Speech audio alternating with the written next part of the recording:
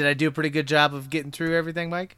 I think you did. The only thing that I'd like to kind of throw out there is that, before I got into this whole podcasting and having a website game, I guess I didn't realize like how many people, how few the number of people that are vocal on the internet really are. And if you've got a podcast that you really like, if you've got an author that you really like, just get on the internet and start saying, hey, I like this kind of stuff. And you'd be surprised at just how many other people you'll find that like the same kind of stuff and how meaningful not advertisement, how meaningful that kind of interaction with it means to, your authors that you really like. Oh, hands down. Simply hearing that you like something will not only let the artist know that they should continue to do it, but creating that group of fans, I think, is really empowering and super badass. So if we are missing something, or you really want us to talk about a particular subject, a particular movie, a particular book, hit us up on Twitter or that Facebook group, or just at Signal Horizon on Facebook, and say like, hey guys, I really want you to talk about this topic, because that lets us know that there is an audience out there. It also lets us connect maybe you with that artist and ask them maybe a question if we ever have them on the show. So yeah, get out there, be vocal. We would love to have you, join the class in any capacity that you could. Or you can just sleep in the back. Whatever. Yeah. Students do that too. Yep. So, hey, talking about something that we've gotten a lot of feedback about is Ginger Snaps. There's a ton of people that just love this movie. Yeah. It is a little surprising we've waited this long. We've gotten a ton of feedback that not only... And we originally thought it was just because the kind of culty, campy quality to it. And after spending, more than a lot of time getting prepared for tonight's episode, this movie has a shit ton to say. So let's maybe ring that spoiler bell and get to it, Mike. Yeah, let's do it. Hey, before the spoiler bell, let's talk. What's the essential question? Sure. Our essential question today is, how does Ginger Snaps handle puberty, the female monster, and transfiguration in general? Holy moly, we got a lot to get through, buddy. Let's ring that spoiler bell and start talking about this movie. All right. All right, so IMDb gives the very quick summary of two death-obsessed sisters, outcasts in their suburban neighborhood, must deal with the tragic consequences when one of them is bitten by a deadly werewolf. I've never met a non-deadly werewolf, but hey. Oh, you're just hanging around the wrong crowd. No. Oh, I think Ginger says it best. All right.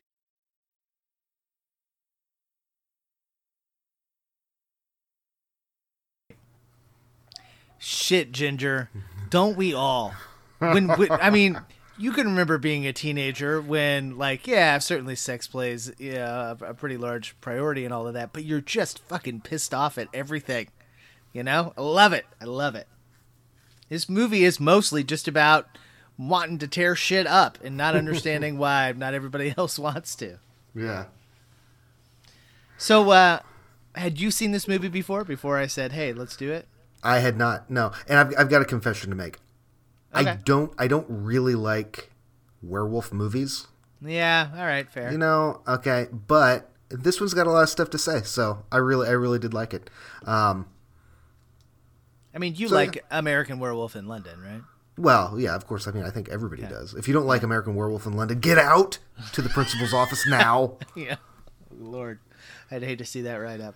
Yeah, man. I agree. I think they, more often than not, they are big misses in my book, with some pretty notable exceptions. And all three of these movies would probably be some exceptions. Now, I know you took the time to watch the original. Did you catch the sequel and then the weird-ish prequel period piece?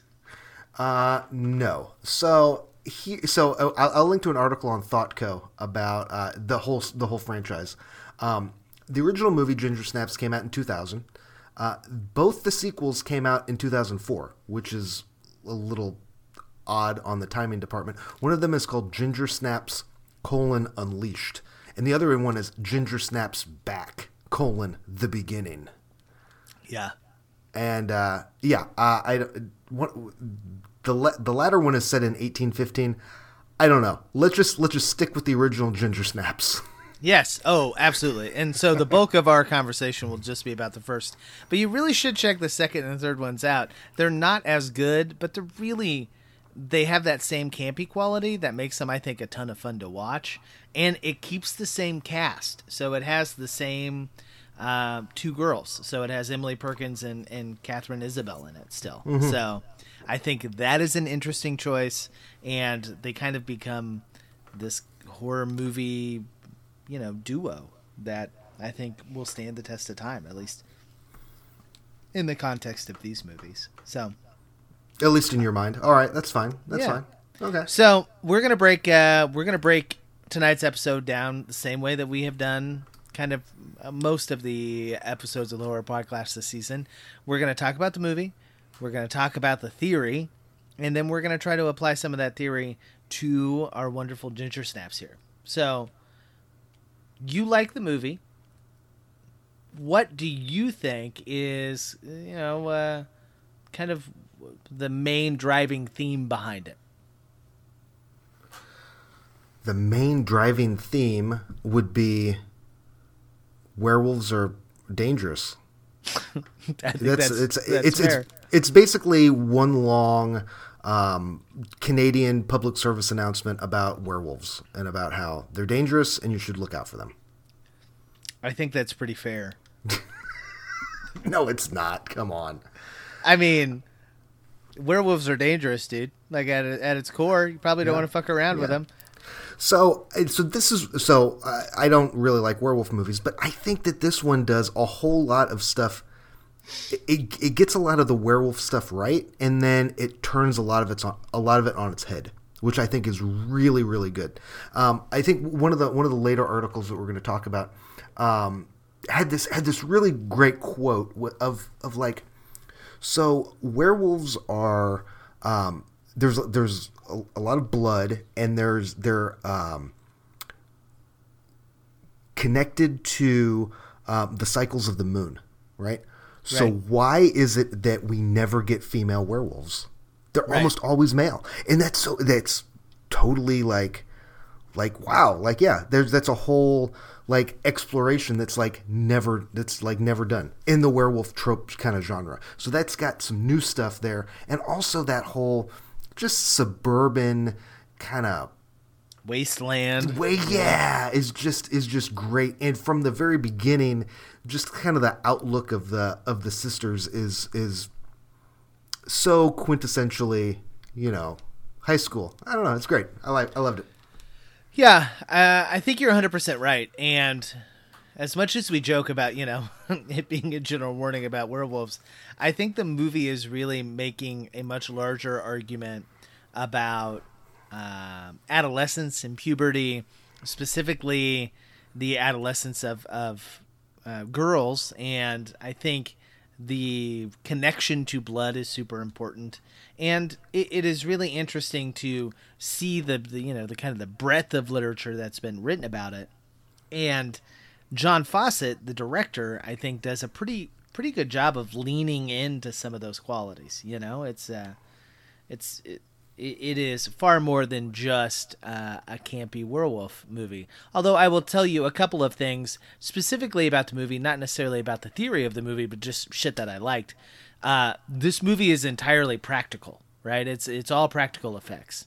And some people may criticize like the werewolves, especially at the end of this movie, as being, not great looking or whatever, but I really appreciate the fact that there's no CGI. This is an old school horror movie. It's lots of, red paint and lots of corn syrup and rubber masked werewolves, you know? So I think that's super cool.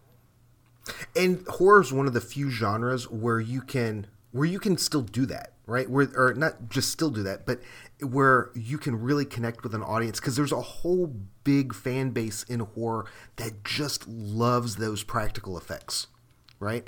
And I can't think of another genre where there's like a throwback type of filmmaking that really like captures the core base audience, even though it might kind of alienate some others. Does that make any sense? Oh, I think it makes total sense. Yeah. And that kind of freedom to embrace what it is, I think, is super interesting, you know? Yeah. Yeah, like the next Avengers movie, because there will be another Avengers movie. Oh, Spider-Man trailer came out today, man. Yeah, but I mean, specifically Avengers movie. There will be another one, because when you make that much money, you have to make a sequel.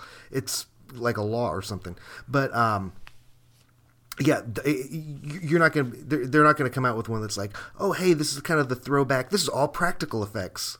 You know, we're really getting back to the core of our audience. No, that's not gonna happen. You know, right? Yeah. So I think the other thing about this movie that we've already kind of alluded to and joked around about, it is super Canadian. And what I mean by that is it has a different sense of morality, a different sense of sex and of maturation than I would argue a lot of American sensibility is. The kind of prudishness that exists in American media, I don't think we see a ton of, right? We get a little bit of like the high school kids calling Ginger a slut and, you know, that kind of stuff. But when she announces to the school nurse at the high school, right? She's like, I got my period and I'm growing hair in weird places, right? They're like, oh yeah, totally natural, not a big deal. And then they give her some condoms and they're like, play safe. You know, like,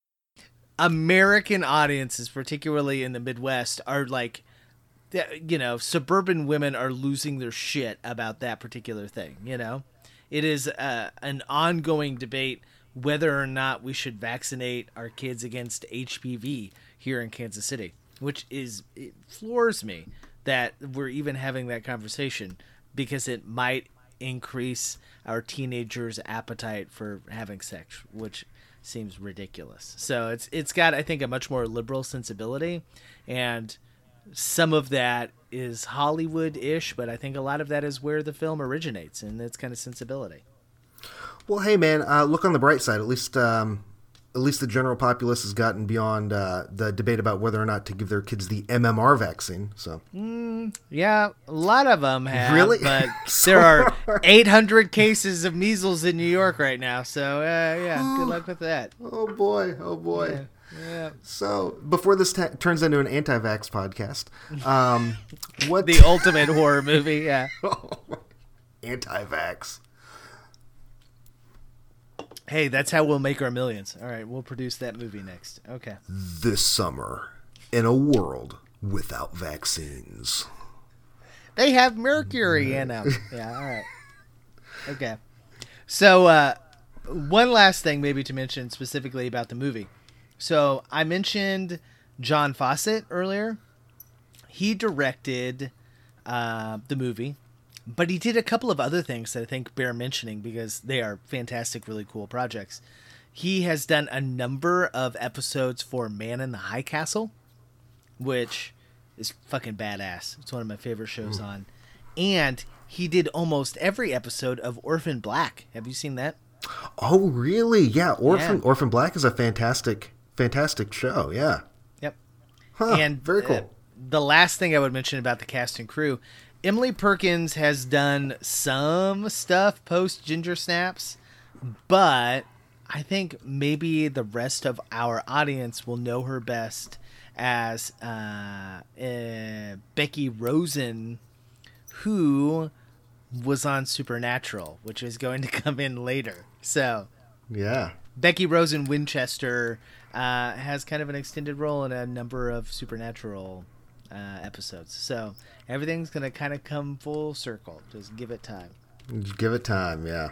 So hey, super smart movie. Like we talked about before, kind of some subversions or inversions of the typical werewolf trope. Another one that I'm going to throw out because I think we might talk about it later is typically in werewolf movies, when you kill a werewolf, what happens to it?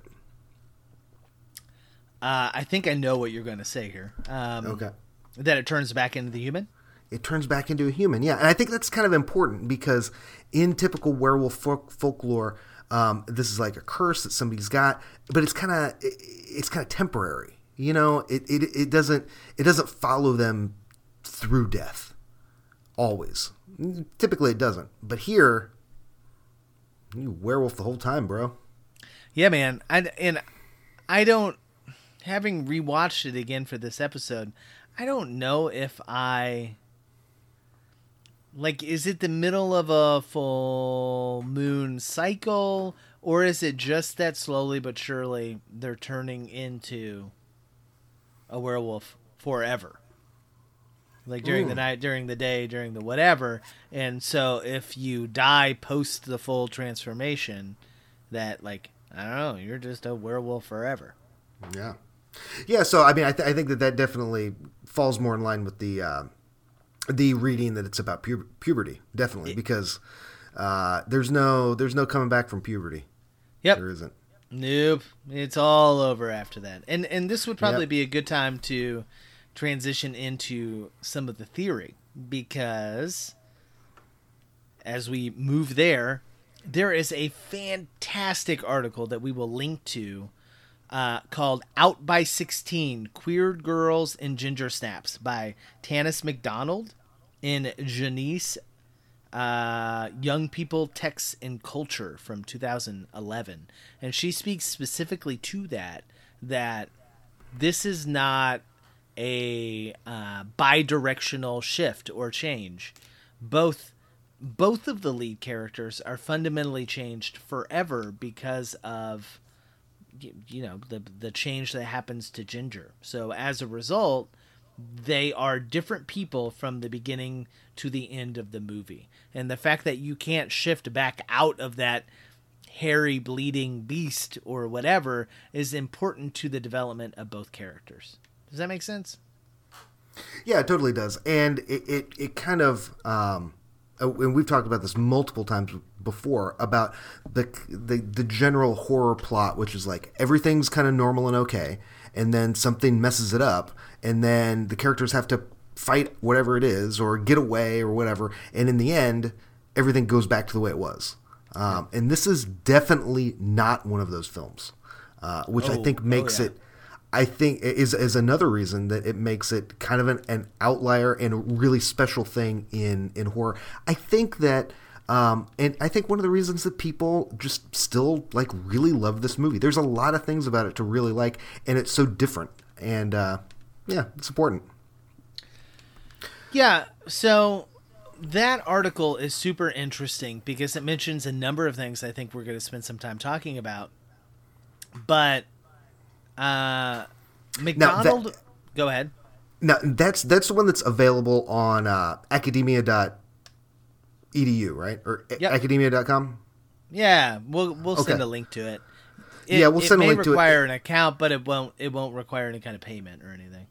Yeah, and then well, you have to pay in spam emails from that website, but whatever, it's fine. There's tons and tons of like academic articles on there. You will get spam emails that say like, "Hey, your name has been mentioned in 15 articles." Like, no, it's not. Nobody's talking about me. Come on. Yeah.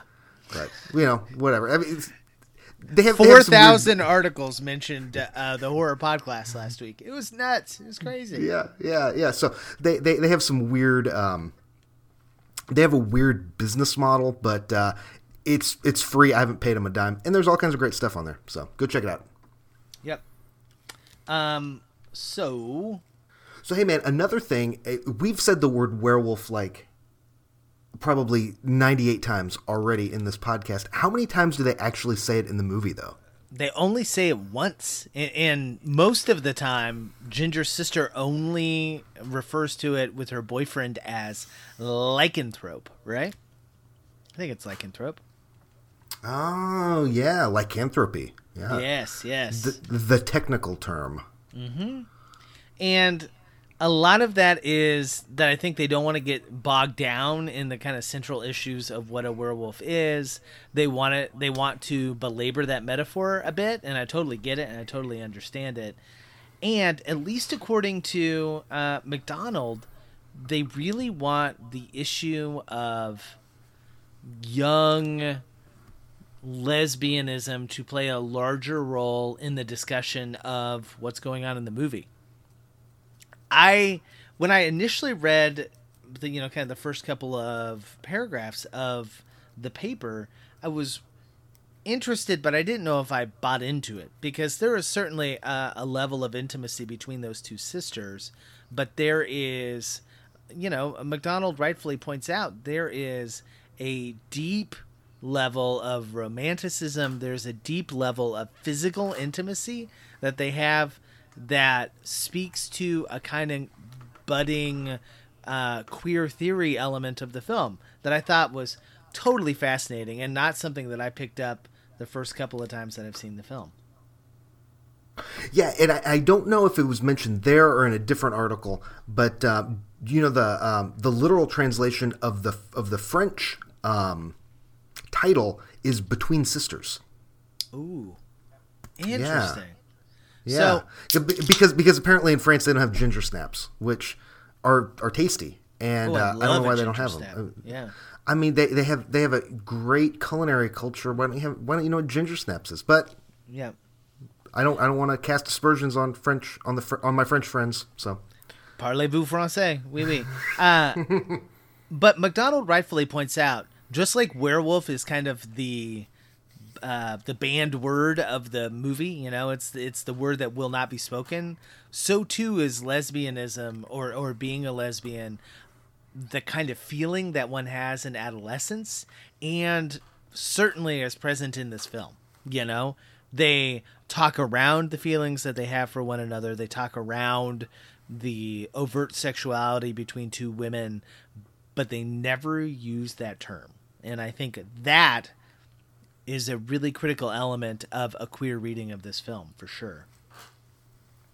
Huh? Yeah, I totally love that article. In fact, there was a word in there I never heard before. I never read before. I've never heard it, so I will probably totally mispronounce it. But it's called intimatopic. Mm-hmm. Intimatopic. So what is in the relationship between the two sisters is described as intimatopic living. Yep. In that, what does intimatopic mean? Intimatopic means living in and through one another's intimacy. So taking part in one another's intimacy, having the intimacy that your partner has with somebody else either add to or diminish the own relationship that you have with one another. And I like, in the context of the movie, you notice the girls have their own boyfriends, have their own relationships, but constantly feel connected to one another. So they have this feeling of like, don't leave me, like I feel like you're going to leave me for this person, or the fact that you are having sex or dating or whatever, this other person, that it takes something away from me, and that there's this collective sense of intimacy that really is the driving force behind the sisters' relationship. Yeah, in that the whole dramatic and interpersonal arc of the movie keeps coming back to that. Is intimatopic, I guess. But since Totally. I'd never heard that word before, I wanted to know where it came from. Right? I was like, I've never heard this before. Where does it come from? It actually comes from some academic readings and work on slash fic. Have you ever heard of slash fic? Only because you told me about it about 30 minutes ago. But explain to us what it is. So in that article, the word intimatopic is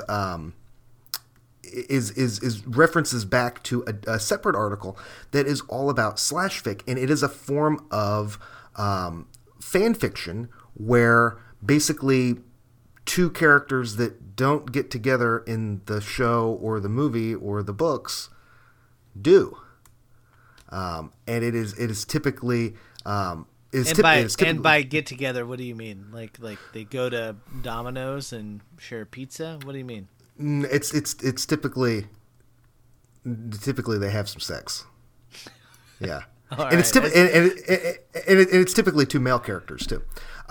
So in the very first academic work that was done on slash fic, two main types were identified. One of them was romanotopic, which is focused almost exclusively on like the sexual act, and then intimatopic, which is focused far more on the interpersonalness and like the intimacy without sex, I guess.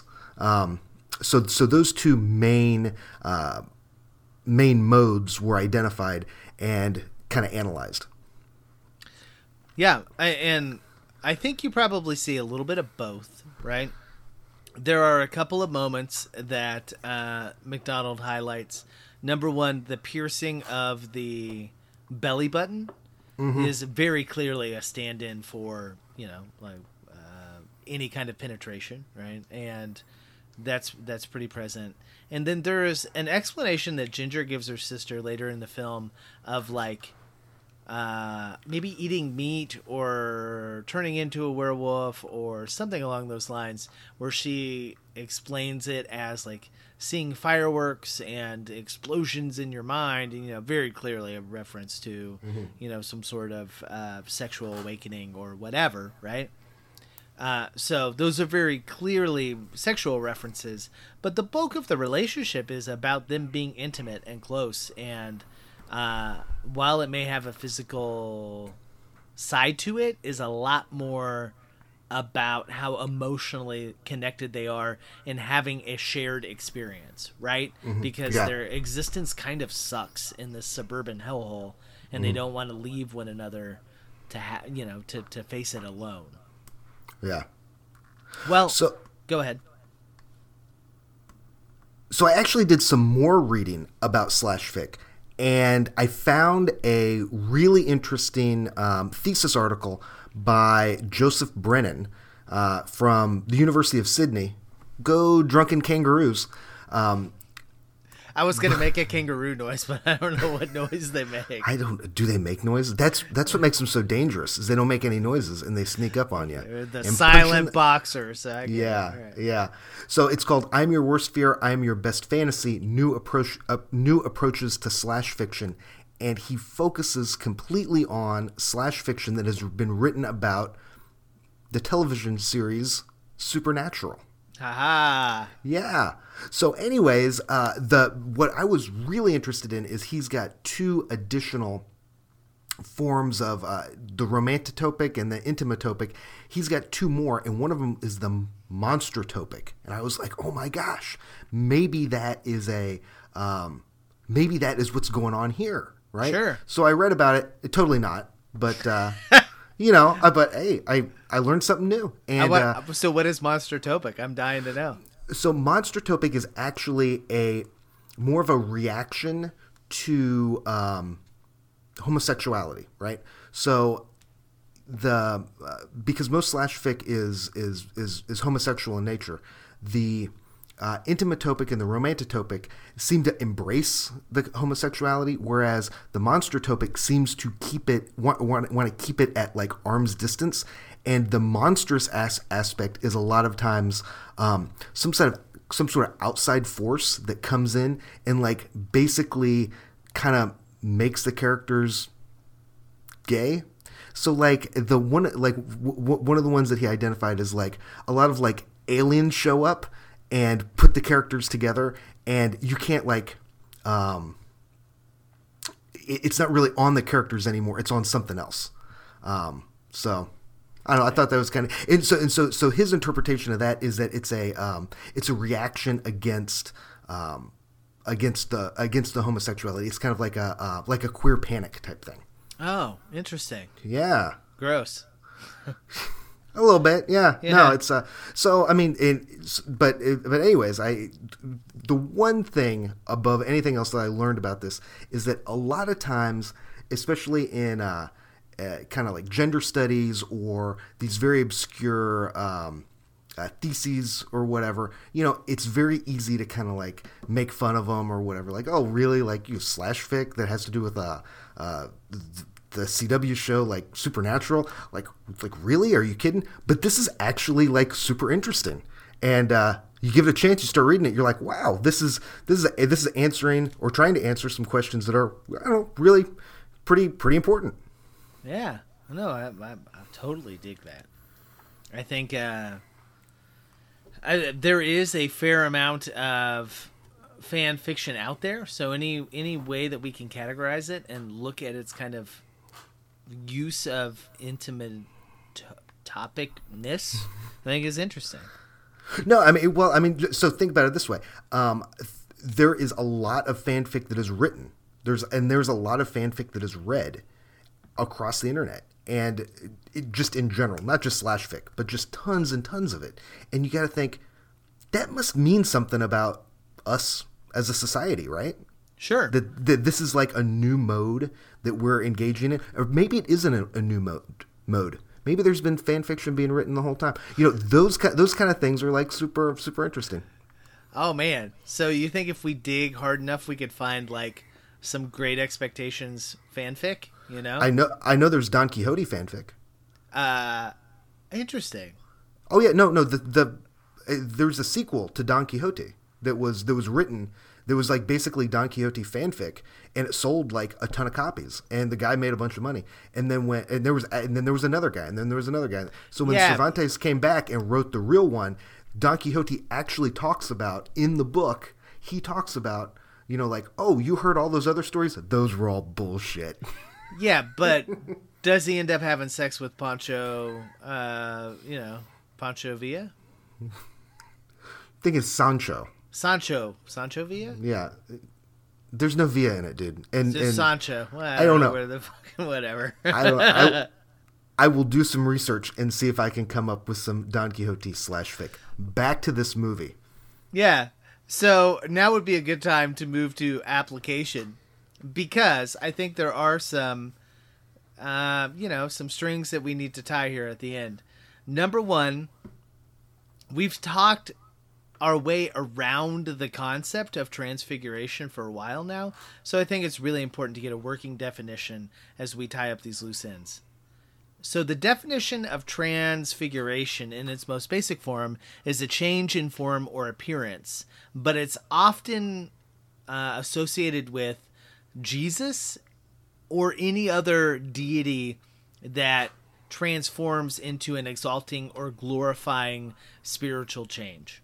So it's important, at least according to a couple of the articles that we talked about before, that we see Ginger evolve into this form that is a little more open and free and expressive, and who she is. And that relationship between her and her sister tends to be reflective, at least according to the McDonald article we talked about before, a lot more reminiscent of the deepening intimacy between queer girls and women as they are finding out, the fact that they are lesbians. And I think that concept of transfiguration is super interesting. It is, yeah, and so transfiguration. I guess the best way to delineate it from just a metamorphosis is that it's more than just a physical change. It's more than just an appearance, right? And it is something that is spiritual and usually kind of good. And you wouldn't really think about that being used in the terms of like a werewolf type trope, right? Yeah, not typically. And so we'll link to this really cool article in Modern Mythology that talks about transfiguration as a horror concept. This article is badass. But and I'll read it to you here directly, transfiguration instead offers radical acceptance and a plea to work with change rather than being paralyzed by it. In this sense, transfiguration represents the antithesis to disfiguration, which doesn't have acceptance. So there is like a point in Ginger Snaps, or at least movies that exalt transfiguration, that like it is natural, it's going to happen, you should accept it and move on. And Ginger 100% gets to this point, right? Where she's like, come join me, B, right? And she's like, It feels so good, this is exactly where I want to be. And stops shaving the hair off of her legs, right? Is open and free in her sexuality, is violent, right? Openly starts killing people. But I think that is really cool as we look at transfiguration in horror movies.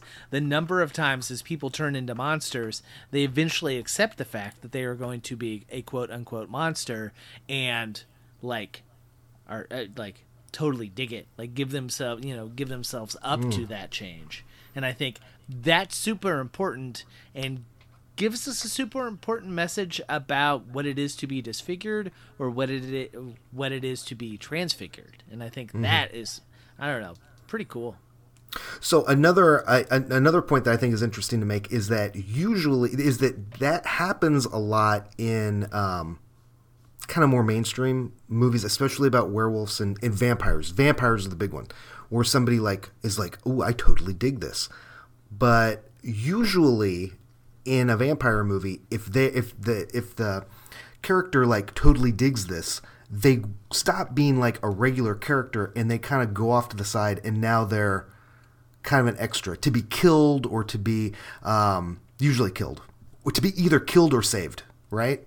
And in this movie, we don't get that, right? It's just she maintains her central role as the central character in the movie. Yeah, and her